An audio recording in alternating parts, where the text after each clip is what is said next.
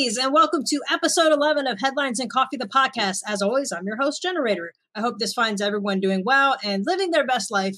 Today, we have a special guest, but before we bring her on, let's bring on producer Bill. Hey, how's it going, Jen? I'm good. I need to mute my YouTube, apparently. That just totally distracted me. How are you, Bill?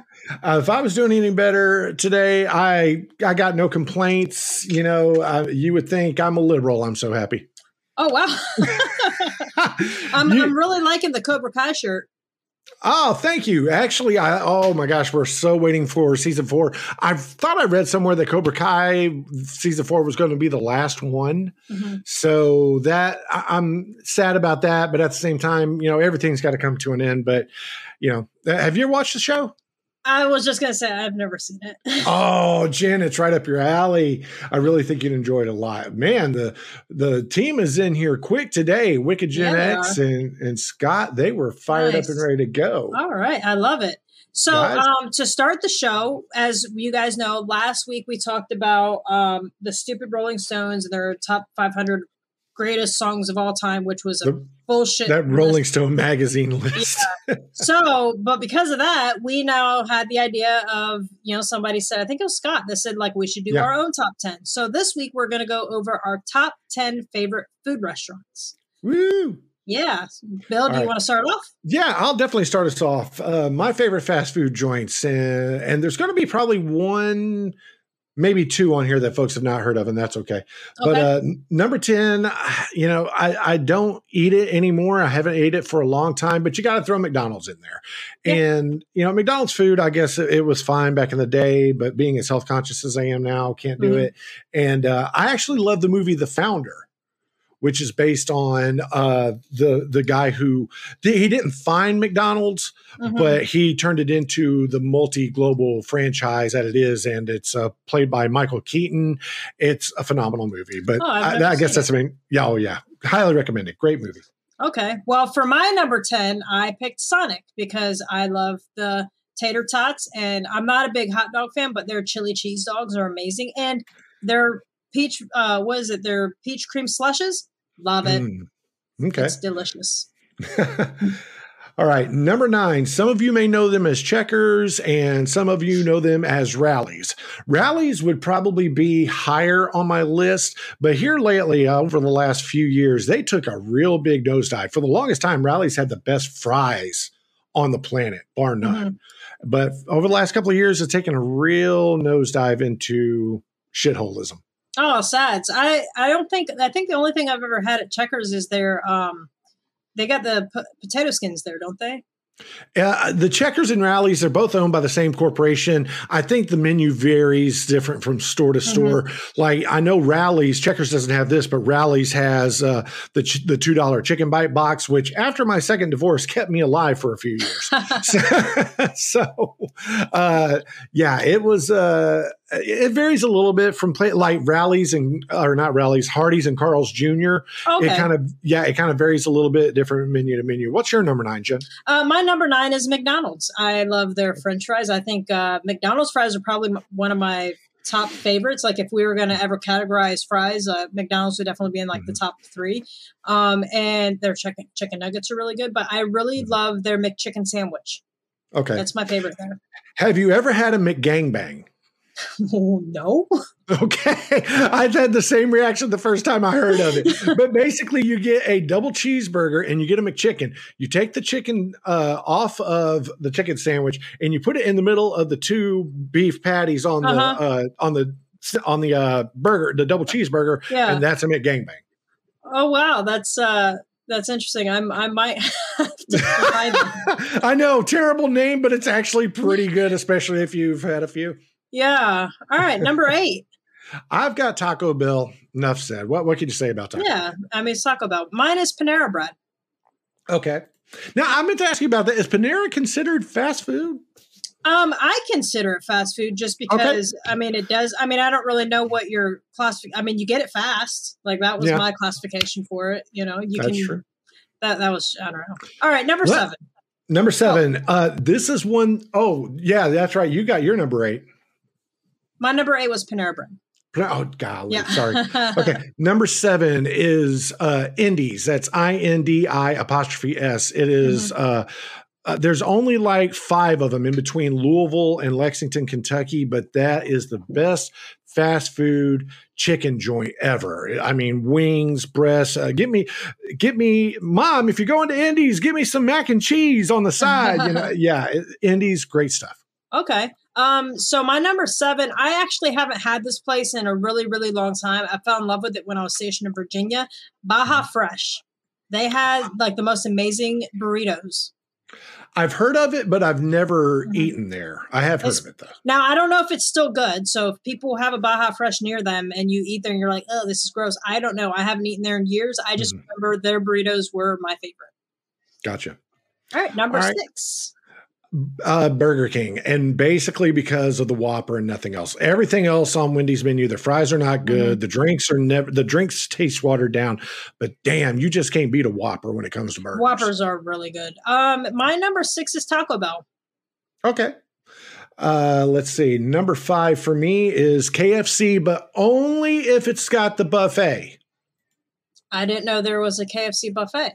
Really? Yeah. A lot of KFCs had a buffet where you walk in and, oh my God, their cherry cobbler was the shiznit. I mean, I don't really go like in to eat at fast foods. I usually just go through drive-thru. Well, and I think that's the way we're basically going now. The pandemic, I think it's changed everything. I think everybody is pretty much just almost going drive-thru only, and that's fine. But KFC, when they had the buffet, that was my jam. I could put away some stuff, and apparently that's why I had to have gastric sleeve surgery.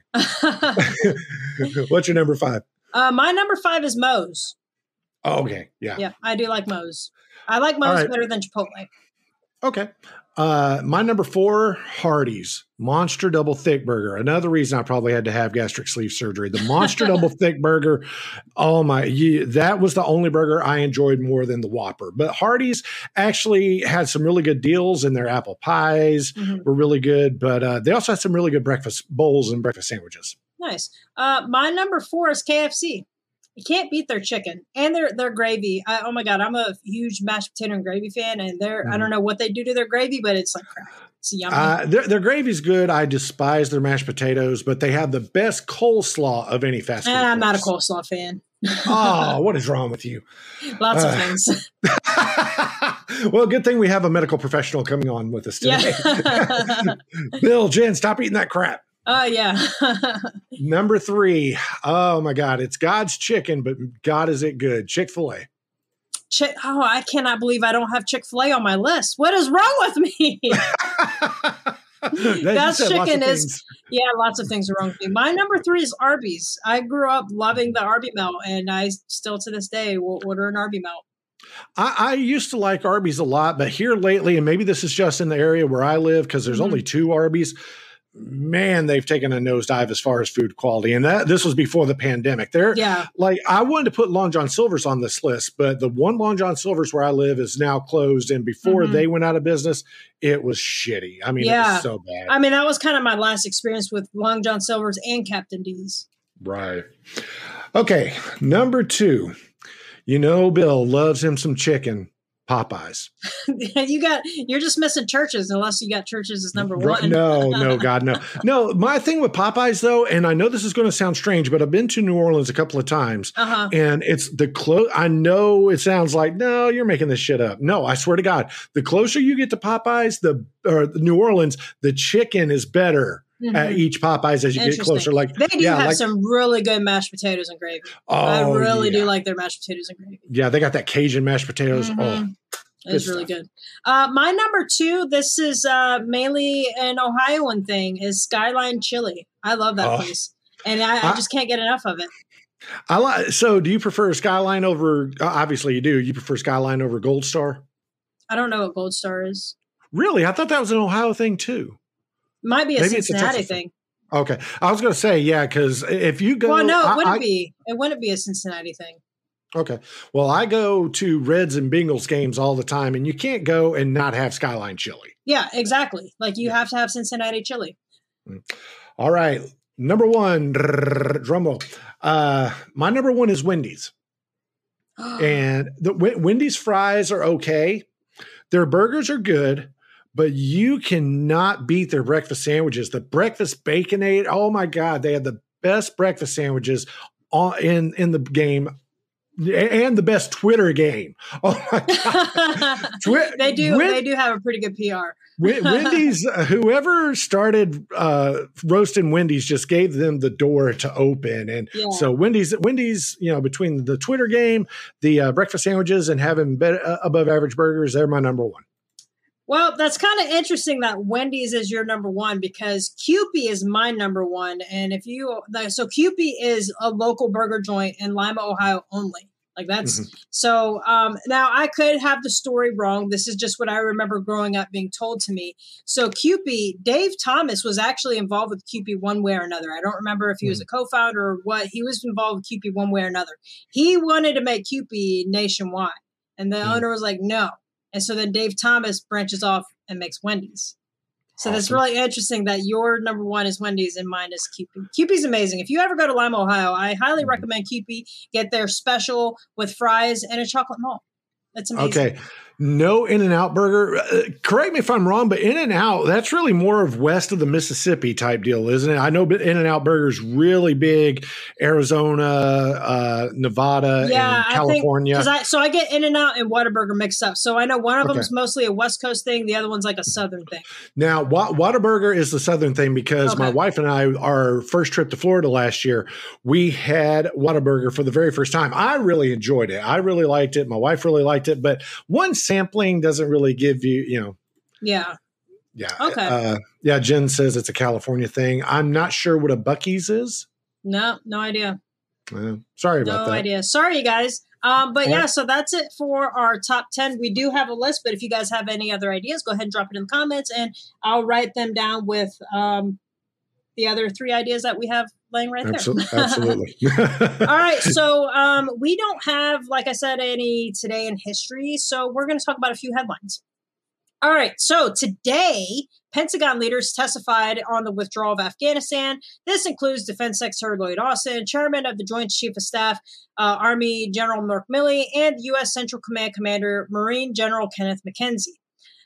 So I only watched a little bit of it today, and the little bit that I watched was when Senator Hawley, he pretty much called out Secretary Austin for lying about leaving Americans behind.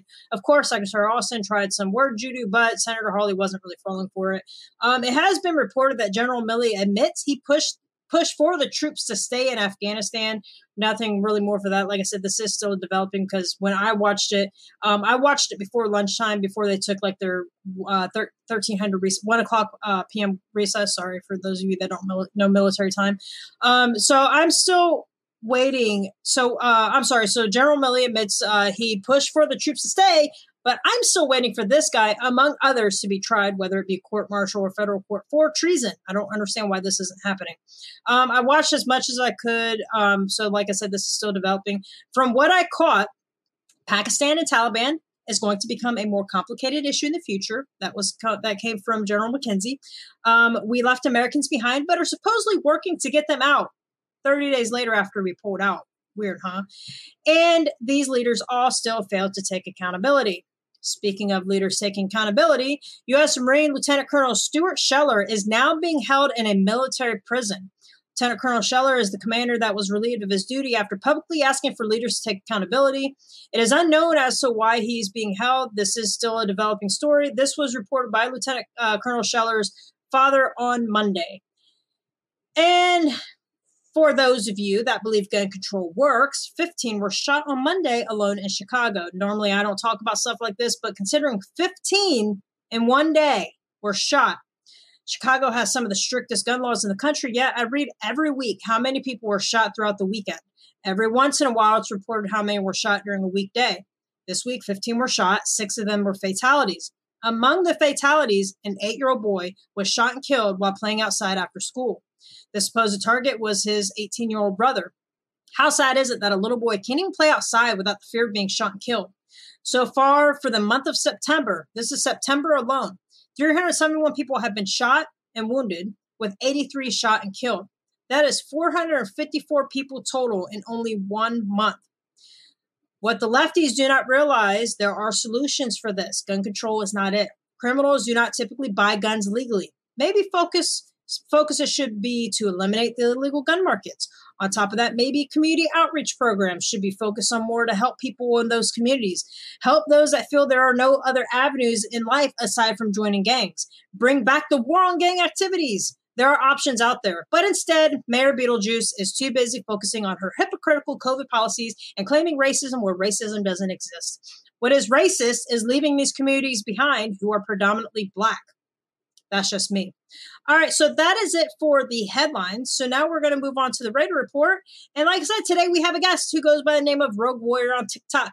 She is one that I talk to frequently on my lives on TikTok. Waiting for Belle to bring her. There she is. Hi. Jessica, how are you? Hey, I'm well. How are you doing, Jen? Oh, I'm doing as good as I can. Yeah, it's good to see you. It's good to see you too. And like actually like officially meet you. Like we do talk a lot when I go on live, but you know, this is the first time we've kind of like quote unquote seen face to face, I guess. That's the best way to put it. Yeah. So it's really cool. So how about you tell us a little bit about yourself? So I'm a single mom. I've been single for about 6 years. So my daughter's my world. She's 13 years old. Very proud of her. She's a multi-instrument musician. Wow. She's involved in a lot of music, and going to Disney in the next few months to perform with her school band. So that's exciting. That's really cool. Yeah, it's awesome. So I've spent 24 years of my career in healthcare, mainly on the side of dentistry, but I spent 15 of those years in oral and maxillofacial surgery. So actually assisting the physicians in surgery, traveling to the hospital with them, things like that. So that's kind of my background, a lot of education. I've been an instructor, all kinds of stuff. So kind of done a little bit of it all. Yeah. All right. So then on top of that, you probably have a lot of like friends and people you know that's in the medical community, obviously. I do. I actually have 2 physicians in my family now. Oh, wow. Nice. Okay. Yeah. So before we really get into like the medical stuff, what's your political affiliation?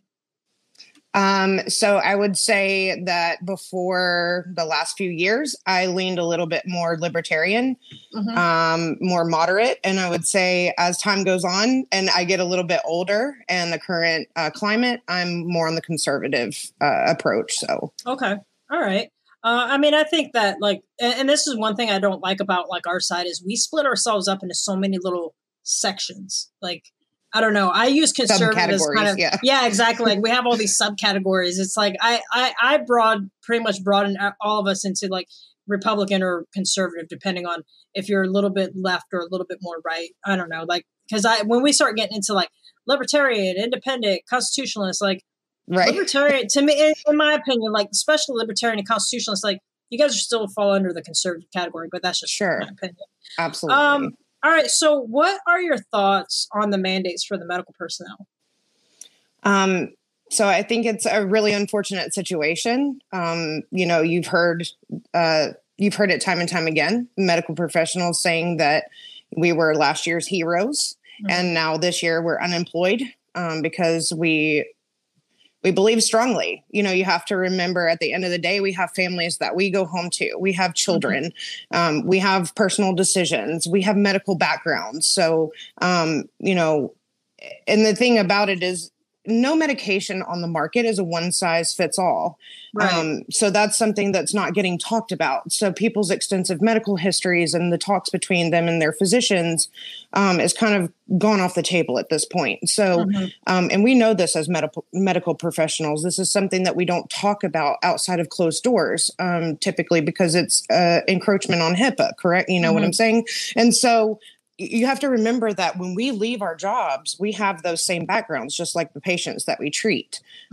So, you know, we're really fighting not just for our rights, but everybody's rights to be able to go into the workplace and just work safely. So I would say that there's a couple of principles that we have always applied that has worked over the course of modern medicine. And those principles look like things like cross-contamination, the understanding of cross-contamination, and then also treating people with the principle of universal precaution. And what basically, just to break that down for your viewers, if they don't understand, universal precaution is utilized, let's say, You may not know somebody's background. You may not know if they have AIDS or they have hepatitis or they have something that's a communicable disease, correct? And so we treat that patient as if they are infectious. And so that's everybody. Right. Okay. Because you don't know. Sometimes you don't know. Sometimes you're in situations, you're in emergency situations, say you're EMS or you're first on site. You're treating patients without prior knowledge of their background. So you have to treat that patient as if whatever you're coming into contact with is highly infectious, highly contagious. So we've always applied those principles with every patient that we come across, and it's always worked. Yeah. We've survived every one of these things. So, yeah. So, you kind of mentioned it a little bit. So I'm sure you've heard this before where a lot of, especially lefties, are like, oh, well, if you don't get the shot or if you don't get the vaccine, then you shouldn't get to go to the emergency room and get care. And I can't help it. I know a lot of us compare it to like, okay, well, what if someone got into a car accident and didn't wear their seatbelt? Should you not treat them? So what are your thoughts on that? Yeah, I think that's a nasty statement. I think that's more of a reflection of who they are as individuals rather than healthcare workers. I think everyone knows that we take a Hippocratic oath. We're not the only industry that does it, but we're the better known industry for doing it. And even at the lower level, the tech, the assistants, we all take those oaths when we go to school. Right. And, the first principle of that is to do no harm. And the fact of the matter is, in this current climate, with all of the confusion, lack of information, twisting of science, we don't know if we're doing harm, right? We just simply don't know. And we don't know how someone's medical, their records, their background, what they've had done previously. We don't know how that's going to interact with this vaccine. And so I say to those people, think of it as if it was yourself. Think of it as if you were told by your physician that you cannot receive the vaccine for one reason or another. Say you're going through chemo and you can't take that vaccine, but you get sick otherwise and you need to go seek care.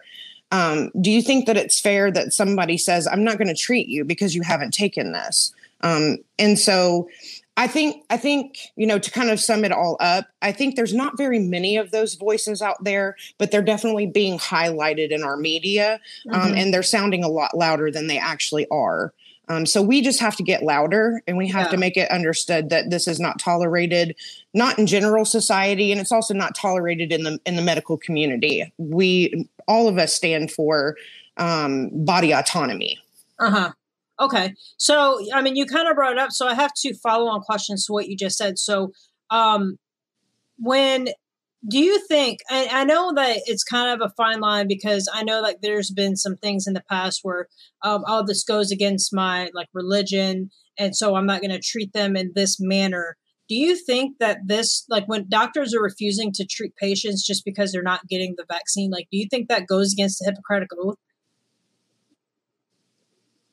Uh-oh. I'm sorry. Can you repeat the last part of that? Yeah, I saw you froze. I was like, uh-oh. So when doctors refuse to treat patients just because they don't have the vaccine, like, do you think that goes against the Hippocratic Oath? Even though a lot of us are pulling like, well, I'm not getting the vaccine because of my religious beliefs. Like, what if there's, I don't know what religion would tell you can't treat somebody because of something they choose to do or not do. But I know there's been like instances of that, like way back in the day, but now that's like coming to light again. Like, do you think that that's against the Hippocratic Oath? I absolutely do. I don't think anyone should be labeled out or situated out because they're not going to, receive a certain level of care. Us as educators. So that's how we kind of, when you've been in the field a long time, that's what you call yourself. You're an educator. You sit often chair side with the patient when the physician walks out of the room. And you're the one that really educates the patient because when the doctor comes in, people have white coat syndrome. They shut down. And so a lot of times they're looking to you to hold their hand. They're looking to you for guidance. Right. And so throughout the process of my career, I've learned that I never, ever give a patient one option. There's always, kind of like in the sales world, there's a good, better, best scenario.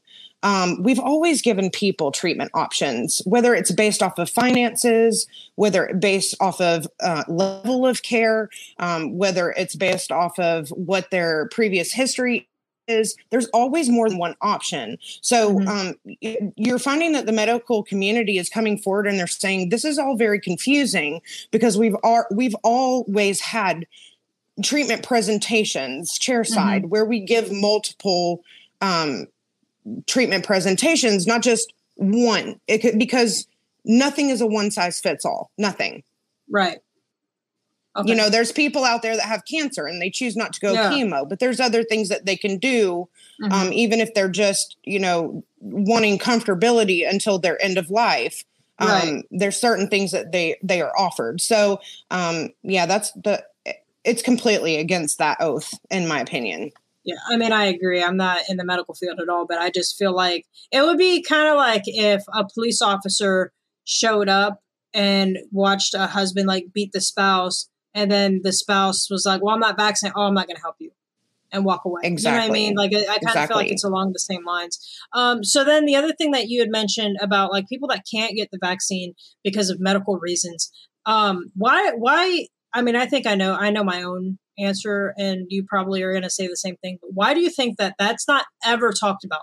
Like they in the media, to include the president, the press secretary, all of them, they're always talking about herd immunity, which we know that this doesn't apply. Herd immunity doesn't apply with this vaccine.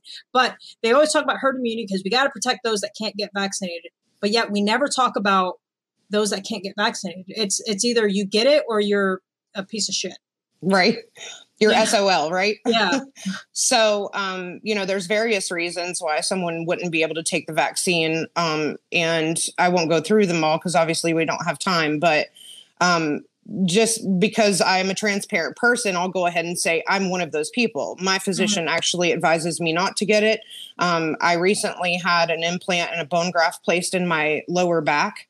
And basically the wording was, if I get an infection around that. So we know that when we do inoculations of any sort, which there's an argument that this is not an inoculation, and I can get into that if you would like me to, but you're essentially infecting the human body with, you know, at least some of that virus, right? You're introducing it to the system. And so that can be cause for concern in the fact that it can create an infection around a site that is healing and attack that site. And so what could happen essentially is that I lose the bone graft and the implant. That is not something I'm willing to do right now. That was a $500,000 surgery. I'm not willing to go through it again. And it was a lot of discomfort and a lot of recovery. And so, but yeah, these are things that we don't talk about. We don't talk about those variations, but the medical community knows by and large that not 100% people are going to get inoculated. There are certain benchmark numbers that they look for. I think it's somewhere around the 60 or 70% mark is that what they want to see, which makes this very different. They're actually pushing for much, larger margin of numbers with this. And I think that's what has people suspicious. So, yeah. Well, I think I heard that Joe had said the other day that he actually wants it to be like 98%. And I'm like, that's impossible. There's no way that it's ever going to hit it. I don't even know if it's ever going to hit 70, let alone 98% without, you know, like the guy from Project Veritas that's talking about, I'm going around with a blow gun or a blow dart gun. Blow dart, yeah. Yeah, like a blow dart and just put the vaccine to people unwillingly. Like without doing that, like I don't think it's ever going to reach the numbers that they're wanting.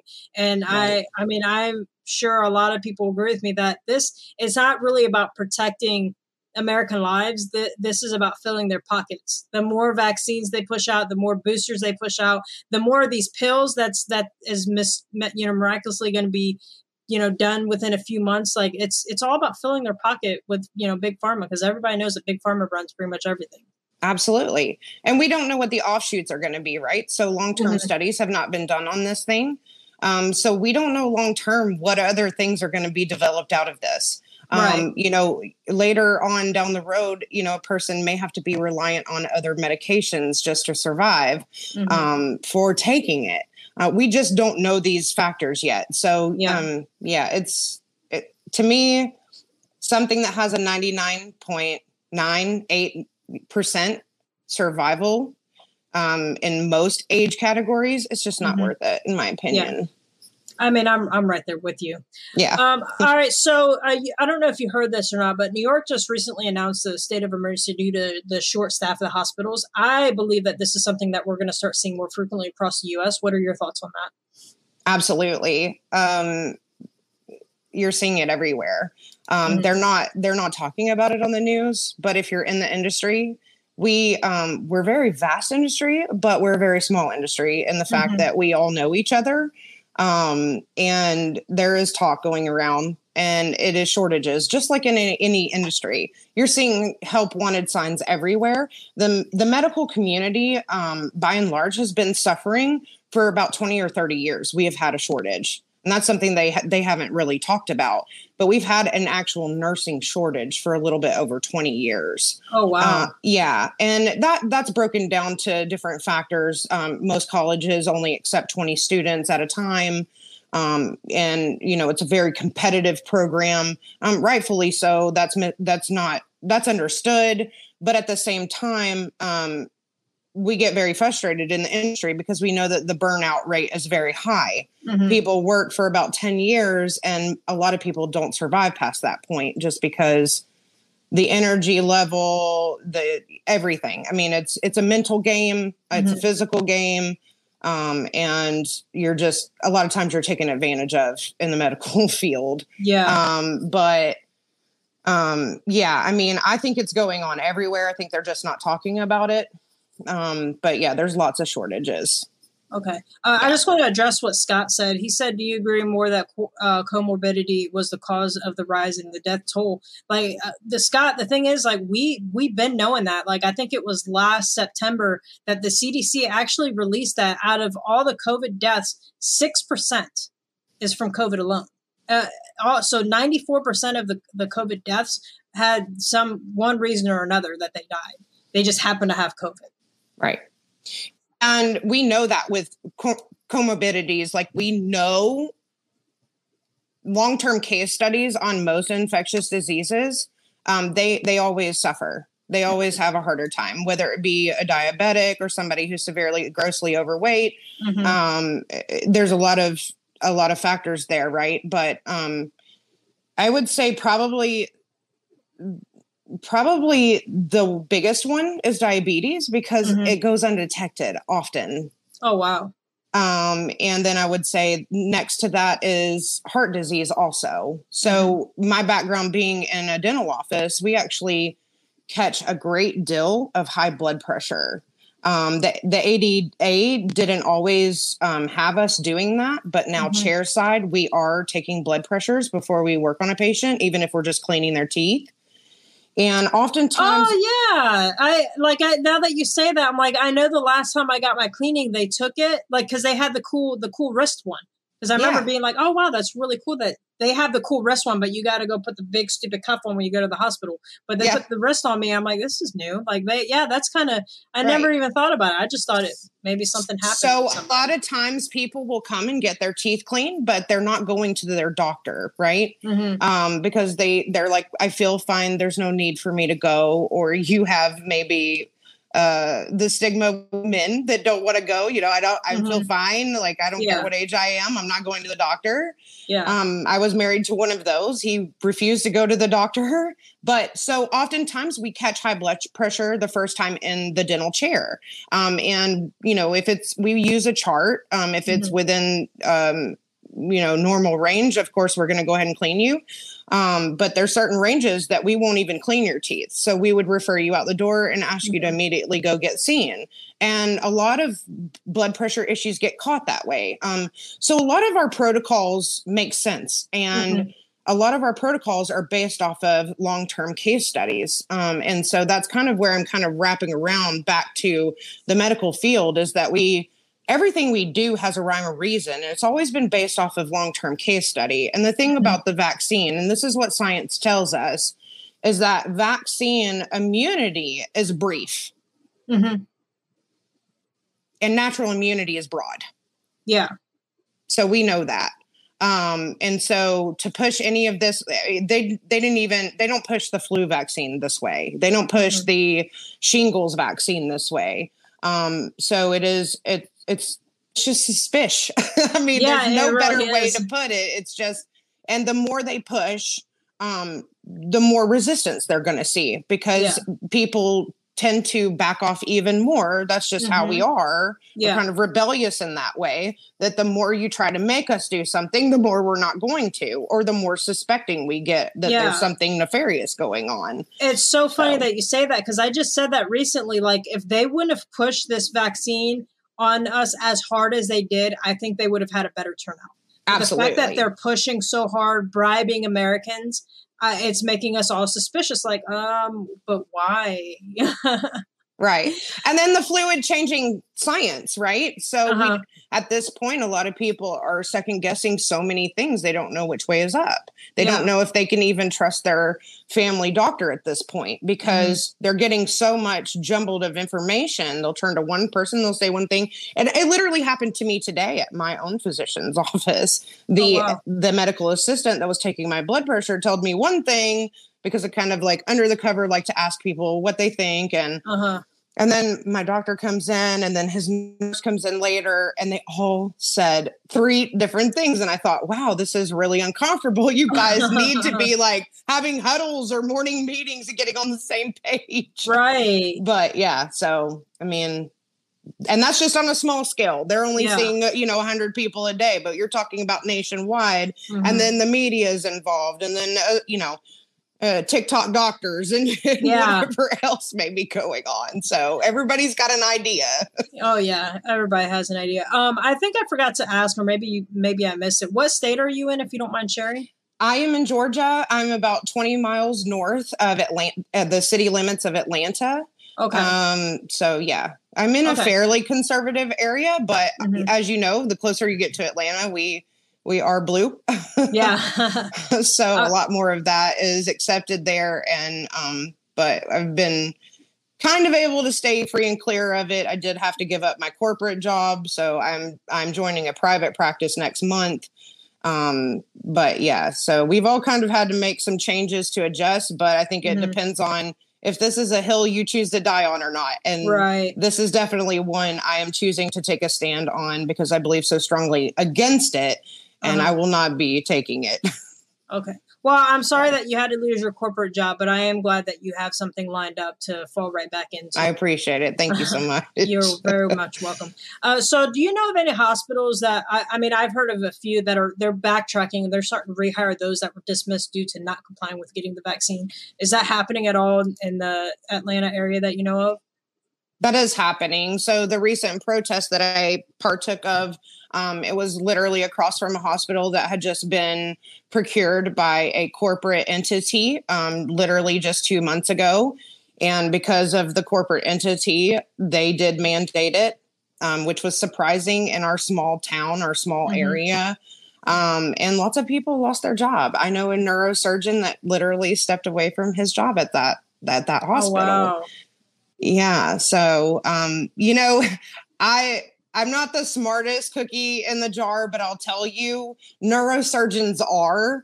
And if he's telling me he's not going to take it, I'm going to take his advice. Right. I mean, they're like super, super smart. So do you know if any of them are like starting their own practices? Because I know up in Michigan, I was talking to Kat about this a few months ago, that there's some doctors that walked away from the hospital that are now going to start their own practice because of the whole vaccine mandates, that hospitals up there weren't even seeing patients if they didn't have a vaccine, which is bullshit. But do you know if anything like that's happening there in Georgia? It is. And actually, one of the physicians in my family, the man that my sister married, his sister and brother-in-law are both physicians. He has continued working for a corporate entity, and then she has branched off and opened up her own private practice. Nice. And she's doing very well, and she's enjoying it. She makes her own rules. That's the best part. When you've been in corporate a long time, they beat you down with a lot of red tape. And at the end of the day, it just kind of equates not being able to treat the patient. Before we move on, buddies, let's take a quick break. Welcome back. Now let's continue on with the show. we're finding ourselves in the healthcare industry having to do more and more and more paperwork and not, being able to palpate the patient, meaning our hands on the patient. And it's really fortunate because for us old schoolers, that's how we started in clinical medicine, is by being able to touch and see and feel our patients and spend time with them, and not our tablets. So, right. I think you're going to catch a lot. I mean, I'm not a doctor, but I feel like you'd catch more things being able to actually put hands on versus like looking. There's some things that you're going to be able to feel versus see. Like your swollen lymph nodes, you're not going to see swollen lymph nodes. I mean, you might if they're like super duper swollen, but usually you feel them. I don't know. That's just me. But there's just so much regulations placed on the medical field. So many people are dictating treatment to the patient before the physician ever even goes in the room and is the one to actually treat the patient. That's the unfortunate part, is that it's entities like insurance that are dictating course of treatment to patients when clearly they've never even seen the patient face to face. So I think, in my opinion, long term, all of these things are going to have to be rehabbed or changed. I believe in like a single payer type of insurance, kind of like auto insurance, where it's an a la carte type of thing. If you don't need cancer care, then you don't pay for cancer care. If you need maternity coverage and there's men in corporations who are paying for maternity coverage on their healthcare insurance. Obviously, they're never going to have children, but they're paying the upcharge of all the other women that are going to be having them. But that's, sordidly unfair, right? Yeah. And I'm sorry to say it. Sorry, women. I didn't burn my bra. So I will say this, that that I feel like we've done ourselves a disservice, and that if the shoe was on the other foot, we would be out there protesting about that. So that's how, I think long term, the healthcare industry is going to need a major overhaul in order to accommodate our future and to make it better, just period. And I think we all kind of know that. But okay. What's up, Bill? Hi. So I had to ask a quick question. I think when it comes to healthcare reform, me personally, I think that the single biggest thing that would help is tort reform. How do you feel about that? I don't know that I'm familiar with that specific term. Okay. Can you kind of explain? Basically, tort reform gets rid of a lot of the frivolous lawsuits. I mean, don't get me wrong. If I go in to get a vasectomy and something happens to where, I can no longer get an erection, then, there's a lawsuit. But the little silly frivolous lawsuits that cause doctors and practices to pay these outrageous insurance premiums, I just feel that tort reform would solve so many issues. Plus what you said, the one size fits all, and being allowed to sell insurance across state lines. Right. So it's competitive healthcare insurance. It's where those companies are actually competing for your business. What happens in a competition business is it drives prices down consumers. And so I think long term that is, definitely beneficial, but I wasn't familiar with that term, and I promise to look into it, but I would say that right off the cuff, it sounds perfect to me, because we do combat everything we do in the medical field. And the whole reason that it's all about paperwork is you can thank your fellow lawyer for that. Or your fellow American who has to literally sue over every little thing, a hangnail. And so it's preventing doctors treating patients the way they want to. I worked for a cosmetic style practice where we did a lot of cosmetic work, but we ended up having to drop breast augmentations because the malpractice insurance on breast augmentations is so ridiculously high, because by and large, people who receive breast augmentations are typically not happy with it. So you do a lot of repeats in those cases. And so what happens is they're unhappy. They go to sue the doctor or the physician. And so that umbrella alone is $1 million a year just to be able to do breast augmentations. That's crazy. Yeah, I've never heard that verbiage before either. But I agree. Like I think that's just with everything. I think that a lot of these lawsuits, just because people are just looking for a quick buck, and I don't think that's that's okay. Like, I think that if you went in and the doctor did the best they can, unless there's actual legitimate malpractice, like, just leave it alone. Oh my God, the doctor looked at me cross-eyed. I'm offended. I'm going to sue him for millions of dollars. Like, that's not right. Not saying that's ever happened. I'm sure it's happened, actually. I don't know. Right. Do you think healthcare is a right? That's a dangerous line to get into. So I would say yes and no. There's many variables to that. I think basic healthcare is a right, obviously, of every American. I cannot speak globally. What I can tell you is that what I can speak on is that socialism doesn't work. I had the opportunity to spend some time in Brazil and do some healthcare mission work there in the favelas, which is right outside of Rio de Janeiro in the poorest areas. And those people typically receive what we would equate to free healthcare. But the problem is that what we don't know about socialist healthcare is that they go on a list and they get escalated on that list, due to, how important it is at the time, right? And money still trumps in those areas. So if I have a few $1,000s to pay for a standard procedure and you have nothing, I'm going to get seen before you do. So that's why those people are still sitting outside waiting for Americans to come and provide free health care to them because their own government is not providing it to them. So even though I believe on a, basic human level that, general health care in itself is a human right. I do understand the expense, the cost associated with that, and the stress that it puts on a nation. So I think we have to be realistic when we're approaching that and we're talking about it. Oh, it was getting so good. Oh no! I have no idea what happened. She just, the feed just dropped. Yeah. Maybe she got a phone call. Shit, how are you, buddy? I know. Oh, wait, here she's coming back. Okay, there she is. I don't know if her phone died or whatever, but she's back. Okay, that's it. Welcome back. I'm back. I don't know what happened. Well, since we got a break in the action, I wanted to kind of piggyback off what she was saying. I think staying healthy is a human right. I don't know if healthcare is a right, and the reason I say that is I don't think something can be a right if it is dependent upon the service of others. Does that make sense? I just feel like if you cannot force people to treat you. Does that, you see what I'm saying? I think doctors and people in the healthcare industry in general, more specifically nurses, CNAs, and people like that, I think they get into, they get into it originally to help people. Right. And then the money gets in the way. I really believe that in my heart. That's the reason I got out of healthcare. But I just don't see how it could be a right if you have to force somebody else to do it for you. You see what I'm saying? Right. Yeah. I can see that. Go ahead. Sorry. No, you're good. Go ahead. I was going to say, it's kind of like devaluing someone's work too.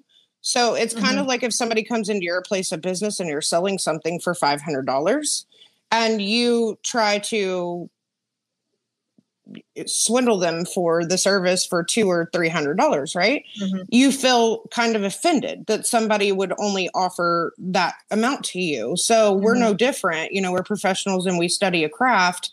We put a lot of blood, sweat, and tears into honing our skills and education too, because a lot of what we do is a lot of what you don't see also. So we have continuing education courses. We're constantly working and learning our skill. And so I think, there is a certain level of kind of devaluing someone's knowledge, their education. So we do have, student loans and bills and everything that we have to pay for too. So I think one of the biggest misconceptions about money in the healthcare industry is that doctors are just naturally rich. And that's a complete falsehood because they also have big lifestyles. They have large student loans.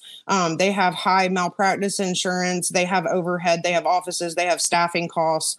So I never really understood that until I worked my way up into the operations management portion of healthcare. And then I realized that, wow, staffing expenses are literally the most expensive part of profit and loss statements on running any kind of healthcare business or any business in general. And so when we knock down procedure costs and things like that, we're taking away from our providers' income. So. Yeah. I mean, I definitely agree with that. I think that because one, it's, I got to be really careful how I say it. I'm just going to say it. So you're going to end up overwhelming like the staff, and the staff isn't going to put forth the care that they need. I do think that everyone should have the right. I don't really want to say the right, but they shouldn't be turned away because of like lack of insurance. You know what I mean? I agree with that. That there should be something. There should be something that kind of helps those that don't have the money to pay for life-saving surgery. You know, like I don't think people should be turned away. That's where my issue is. And I think that Trump was working on getting the doctors and the hospitals to itemize, care, because people are getting gouged. You're paying $100 for a freaking Band-Aid. Like I think that things should be. Well, itemized. It's insurance. Mm-hmm.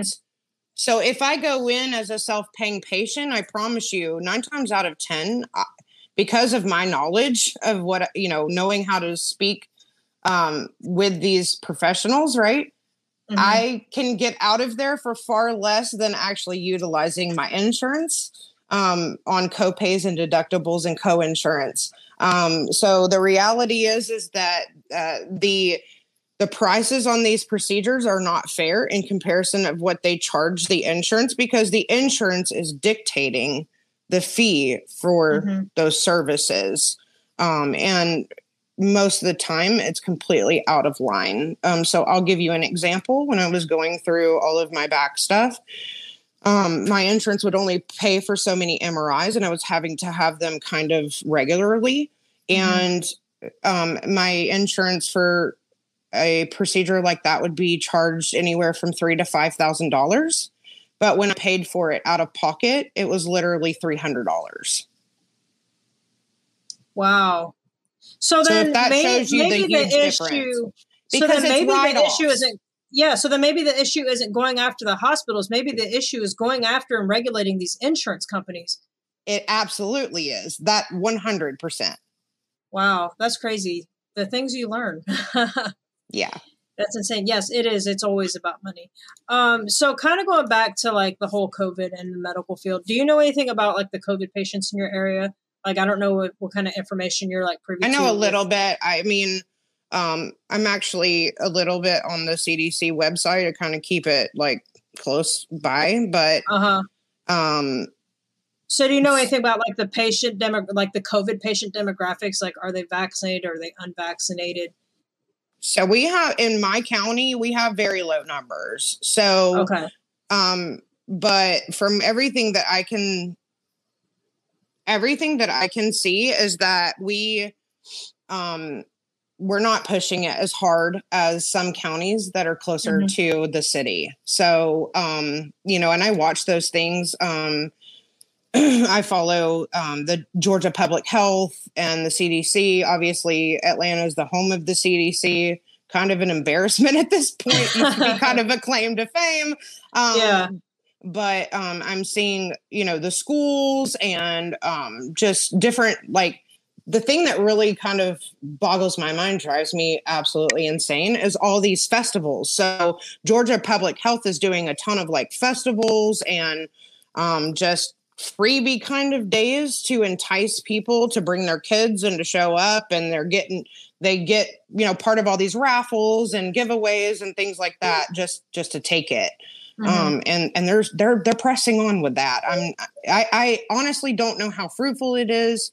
It's not really been a place that I want to hang out or go check out, so I have kind of stayed away from that. But our hospitals are really full because our surrounding hospitals are very short-staffed. And that comes directly from somebody I know that works in 3 of the 5 surrounding hospitals. So we are very, very short-staffed here. So we are overwhelmed. We're busting at the seams, and it's not due to COVID. There's a lot of other things going on.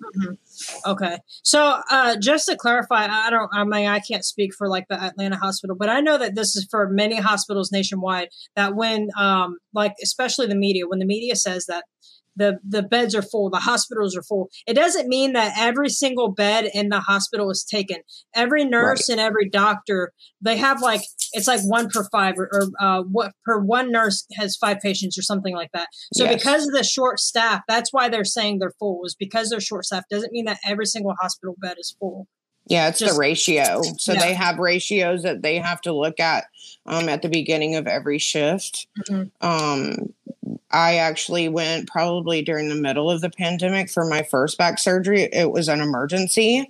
And I had to be transferred to another hospital. And the ward that I was literally supposed to be staying on after my surgery, the entire ward was shut down because they only had 1 employee show up for that entire floor. Oh, wow. That's crazy. Yeah, it's nuts. Bro. So I think the people who are coming into work still, they're tired. They're exhausted. Yeah. Oh, I'm sure they are. I don't know what my dog's issue is right now. I don't know if you guys can hear him, but he's throwing a freaking fit right now. He's fine.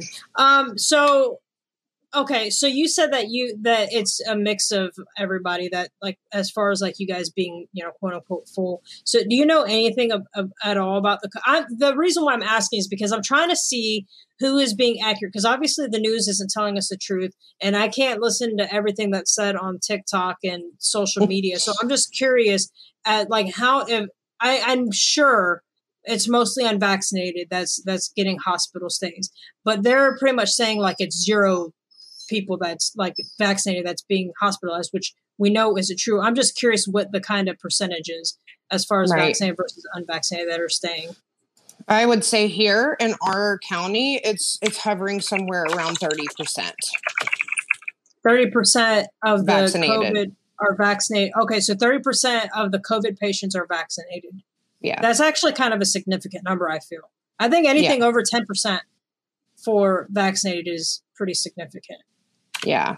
And I kind of had an offshoot conversation when I went to the doctor today with my nurse, and once the doctor was gone and everything, and she was like in the clear to kind of freely speak. She told me, she said, you know, ultimately it comes down to once the patient gets into the hospital, it's all about the protocol. The proper protocol measures are not being implemented, and they're being censored from using what needs to be used. And therefore, they're not receiving the care that they do. And then when they end up on the ventilator, at that point, the patient just goes downhill very quickly, because at that point, their body now can relax. They're relying on a machine to do all of the work. And that fight just becomes a little bit more intense. So I think it's all about, you know, censoring and suppressing certain medications and protocol. You guys mentioned earlier, and for those of you listening, Jen had to go take care of Huron and or Sheldon. So I'm just filling in for her real quick. You guys were talking earlier about the Project Veritas video and obviously the blowgun dart thing. Obviously you've seen the video. Yes. What was your interpretation? What did you make of that? Those 2 videos released by Project Veritas? Well, I'll be honest with you, as far as, you know, it being a tool in our tool chest for our party, I feel like it kind of was not done well. I loved the first video. I think it was very strong in information. And it came straight from the horse's mouth, right? So you heard the physician in the background saying a lot of things. She was very funny. She had a lot of candor going on, but she was very bold and brazen about speaking the truth, that, you know, they're not reporting these numbers, and they're not doing these certain things, and they're not allowing these certain medications.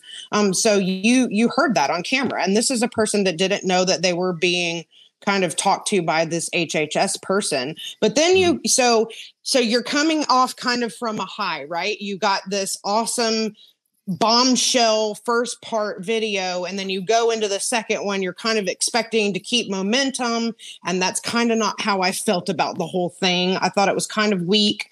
I feel like they kind of attacked this poor gentleman. They kind of put him in a corner. He, you know, obviously they were the drinks were flowing, and he kind of, in my opinion, he was just kind of making some funnies. I'm not certain that he bought the whole blow dart thing, because at one point he says that sounds very Germany. So he's obviously very in touch with what our thinking is and how people are feeling about the whole situation right now. So I don't know. I just didn't. And then they did a part 3. I don't know if you were able to see that one. That one was a little bit better, but I've not seen the part 3 yet, so I'll definitely check that out tonight. But the part 1, it was like, wow, this is absolutely crazy. And then part 2, right. It was, you're interviewing a finance guy who just happens to work for the CDC. Who cares? Yeah. Okay. Obviously, he's an uber woke liberal who is borderline okay with Nazi Germany tactics. I mean, who cares what this bean counting pencil pusher had to say? That was a really piss poor one. Project Veritas is so hit or miss for me. But the first part, I feel like they have a lot of strong content, especially when it comes to very, very serious issues like this one. Right. And they know, you know, this is kind of a sink or swim situation that we're all in right now. We need very powerful testimony. We need strong facts out there. Yeah. We're already made fun of enough. Right. And so it just kind of was a disappointment for me, because I feel like they could have done a lot better. But I don't know if it was, you know, during that whole time of filming and everything, they lost their place in New York City due to the floods and everything. So I'm not certain if, you know, something was lost in translation there, or they kind of had to speed it up. It kind of just felt like they shoved it in there because they needed content. Well, let me ask one quick question, then I'm going to get out of this, but because I thought this was hilarious. Norway and a few other countries, Singapore, and I can't think of any more off the top of my head, they've now announced that they are just going to live with the disease. They're going to live in the pandemic, and they've removed all COVID restrictions. And I was wondering, actually, I'll ask both of you what your thoughts are regarding that, because my initial thought was, okay, back in 2016 and 2020, Bernie Sanders boys, woke liberal leftists, yeah, America should be more like Norway. 2021 hits. Norway decided to do what? No. Right. I'm all right. I'm gonna head out. Funny place we're living in right now. Things are all of a sudden, Norway is the devil. Yeah. Well, I mean, because it goes against their narrative. I mean, we already established that with pushing the vaccine and pushing the boosters, it's filling up their pockets, not just their buddies' pockets at Big Pharma, but they're getting kickbacks. So us going back to life, everyday normal life with things unrestricted, like they're not going to do it. They're not going to give up the control. They're not going to give up the money. That's just my opinion. Right. So yeah, there's additional funds with that. My governor, he took a lot of PPP money, right? And I think that honestly, in the beginning, with it being such a fluid situation, I use that word more times than I ever thought I would. And I get so irritated when I use it, but I can't find any other word, right? Because things just change so fast in the beginning. But no one really knew what was going on. And so I think, I'm not saying that any level of thievery or corruption should ever be tolerated, but I don't think that he really quite knew what he was getting into. And then, of course, some things that happened, you know, he kind of went to go speak out on some certain things after taking that PPP money, and they kind of reeled him back in. And I won't go into depths of that, but if you know my area, you know what happened to his girlfriend's boyfriend. And that was a warning. You know, it's kind of like, you know, we're warning you that we gave you this and you're going to keep your mouth shut now. Yeah. So, but you know, to go back to what Bill said is, you know, I think we know this with viruses. So the faster we try to get rid of a virus, that's what forces it to mutate. Right. And so typically a virus, it takes 8 to 10 years to mutate into anything else. Mm-hmm. So the confusion is that why do we already have listed out variants, even variants that haven't been released yet? Okay. Yeah. I don't know if you've seen those lists, but there's actual terms for them. Like if there's this, then it's this. Yeah. Kind of interesting. If you want to go down that rabbit hole, they're all sorority names. Mm-hmm. And which can be tied into high society, aka elites. So you can go down your own rabbit hole with that. And that's my following of my thinking. But I think I have kind of an old school mentality. So when I was a kid and you got chicken pox, mom had a party. Mm-hmm. Everyone on the block came over and you infected everybody with chicken pox that hasn't had it yet, because we knew that the older that you got, and when you get them when you're older, it's worse. It's harder to recover. It's very uncomfortable. And so that's my personal opinion, is that kind of everybody just needs to be shoved into a room. We know at some point everybody's going to get it. Let's get it over with. Mm-hmm. Because in my opinion, the flu numbers have drastically dropped. Where's the flu? Yeah. Right. It disappeared last year. Only 1,069 cases in all of 2020 were reported, where literally the year before we had over 1 million documented cases of flu. It's insane. So when you plummet like that, it's obviously a problem with the PCR test. Well, they knew that once that they came out with that information, the CDC posted it on their website. They knew that they had to come out with an answer for that. And the answer was that the PCR test was calibrated inappropriately. But at that point, you've already lost faith in them. Right. We've already lost faith in you. So we're not going to listen to anything else you say. Yeah. So in my opinion, it's a variant of the flu. People do, unfortunately, still lose their lives over the flu. So that's what we're seeing, is we're seeing immunocompromised and the elderly and all of those situations. Those are the people that are losing their lives, or the underlying health concerns that we don't know about. Yeah. So I got one more question. And this kind of takes us back to like last year when this all first started, especially with you being in the medical field. I've had a few friends that's in the medical field that's, I guess, verified this with their place of employment. I'm just curious if this was just maybe a specific area or if this is like an actual nationwide. So we know that they did not accurately report the number of COVID deaths. Like they're still not accurately reporting it. Were hospitals truly, and maybe they still are the hospitals getting kickbacks from the government reporting deaths as COVID deaths? Do you know anything? From my understanding, that answer is yes. Wow. That's insane.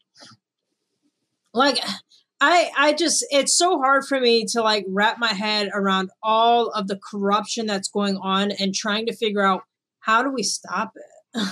What's up, Bill? I do have to interject real quick from a legality standpoint, or even from an ethical standpoint. I think we need to ask if you can elaborate, because when you say, because that's a very serious allegation, and saying that these hospitals are getting kickbacks. And I think we really need to expound on that a little bit, if you don't mind. Sure. I mean, this just comes from inside friends that I have that work in the local areas. And they're being told from, all these people talk. We have friends in the industry. If you work in a hospital, you have friends from different departments. And from my, I unfortunately have no hard proof to bring you. I'm not a whistleblower, so I can't present to you hard factual evidence. I work in dentistry operations, so I'm not an operations manager at these places. I would clearly try to stand on the right side of history and provide that type of information if I did. Part of me is kind of like, I should have gone in the back door of a hospital and started becoming operations there. So I can, help our cause a little bit better. But yeah, and being told that they do get kickbacks, which is why, but just today in the news, they did release that they are admitting that a lot of these cases got reported inaccurately. So there's kind of your proof there. I think at this point, they're not able to hide it anymore. I think they're getting to a point where there's so many of these cases and so many people are speaking out that they can't hide it anymore. I've watched dozens and dozens of personal cases and testimony on that this person, they lost their life due to a heart attack, not due to COVID. And if we're proving that these tests are inaccurately, testing people too, where do you go from there? They may they may not have even been positive, but they happen to have a heart attack or whatever it may be. And I'll leave you with this. I watched an earlier video today where a nurse pulled out a swab kit, and she didn't even swab anything and put it on the slide, and it tested positive. Oh, wow. That's crazy. And I've seen stuff like that. Again, I when it comes to like things I see on TikTok, I take it with a grain of salt because I know how deceptive people can be and manipulative people can be. And this wasn't TikTok, but I mean, right. So I take things like that with a grain of salt, but the fact that stuff like that is actually happening. And the only thing I can really say is if any of you are out there that actually have like hardcore proof that this type of corruption is happening, I think you should really consider coming forward and being a whistleblower. Like I know that's like it's a hard life choice because there's your career and you got a target on your back, but I just feel like if more people would blow the whistle on things, then I don't know. I just think something good could come out of it. What's up, Bill?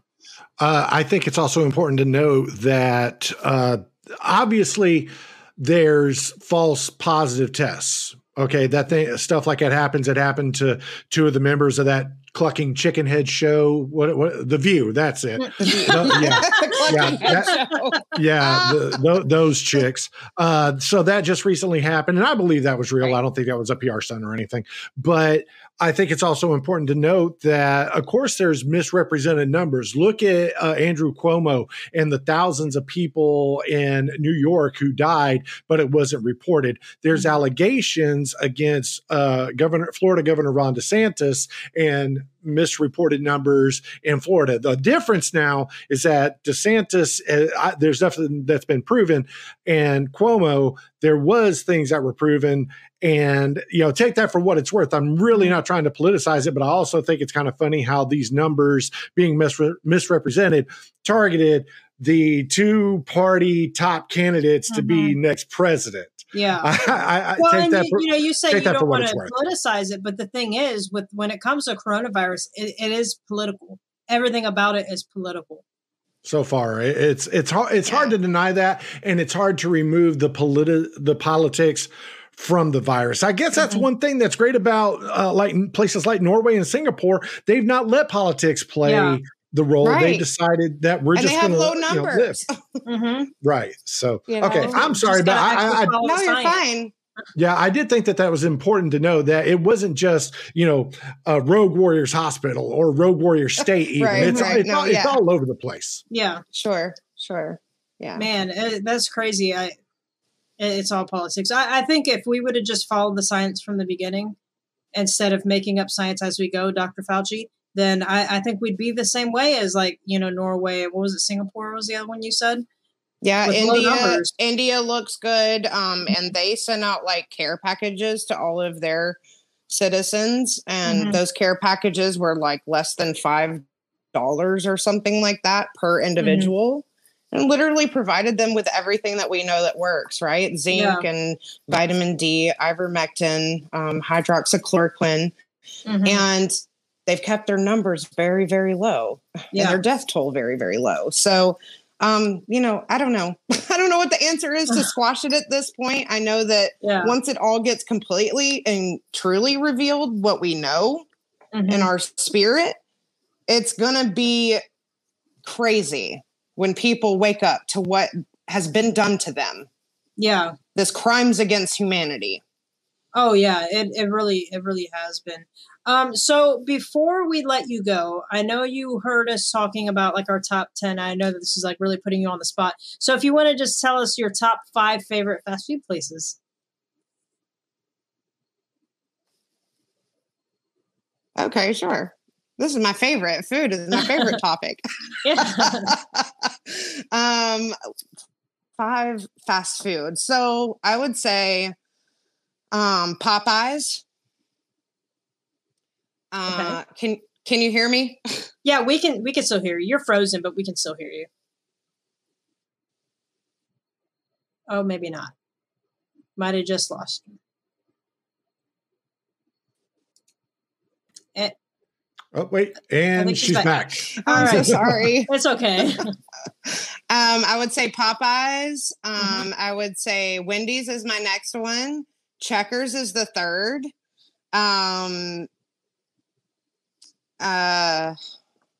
Culver's is number 2. Oh, that's a good one. And Chick-fil-A is definitely number 1 because I love that Christian chicken. Yeah. I still cannot believe I left God's chicken off of my list. Okay, where can people find you if you want them to follow you on social media sites? Sure. So you can follow me at TikTok. It's Rogue Warrior _1. You can follow me on Instagram at JLundy2417. I don't have a whole lot of articles or more of that's personal, but TikTok, I do a lot of that stuff. I did get rid of my Twitter finally, and I'm on the verge of losing my Facebook page because I'm being banned all the time. So yeah, I would say the most informative place is TikTok right now. So, but you can always email me too. It's Jessica M. Lundgren, LUNDGREN, like Dolph Lundgren @gmail.com. So awesome. Yeah. Well, thank you so much for being here with us today. Yeah, thank you. I really appreciate you. Yeah, I'm so glad that you joined the conversation. It was very, very informative. We're going to throw you in backstage for a little bit while we close it up with some Gen thoughts. All right, so we are starting to see so many things come to light. Things will not always go our way, but I'm a firm believer that in the end, good will always win. The truth will always come out. We might not get the outcome that we're wishing for or hoping for, but at the end of the day, the truth will come out. What truly matters is the truth and making people aware of what is really going on. So those on the left that are severely in denial about the state of our country, I challenge you to open your mind. You all claim to have open minds anyways, but you always close them when it comes to anything negative your side does. Wake up. Be that woke person you claim to be. See what is happening. Realize that this is no longer about right versus left. This isn't black versus white. This isn't vaccinated versus unvaccinated. This is us versus them. The regular American citizens against those that are running, or should I say ruining this country. They're not doing anything for the people. Everything they are doing is for themselves. Everything they are doing is to fill their own pockets while grasping at the control of the people. This is the land of the free. We need to keep it that way. Look at other countries. Really look at them. See how free they are compared to us. We do not want to be like them. At one point, everyone wanted to be like us. We need to get our country back and go back to being the beacon of hope the world saw us as at one point. I hope you all, left and right, think about what I just said. Go back to love thy neighbor. Go back to everyone having the right to their own opinion and their way of life. We are allowed to have a difference of opinion and live our lives the way we want, as long as they do not harm another or infringe on someone else's rights. Just because you don't like it doesn't mean it's harming others or infringing on their rights. I know we can get this country back. We just need to work together. I hope you guys all have a great rest of your week. Thank you so much to my guest, Jessica. Thank you to my producer, Bill. And thank you, buddies, for tuning in. Bye for now.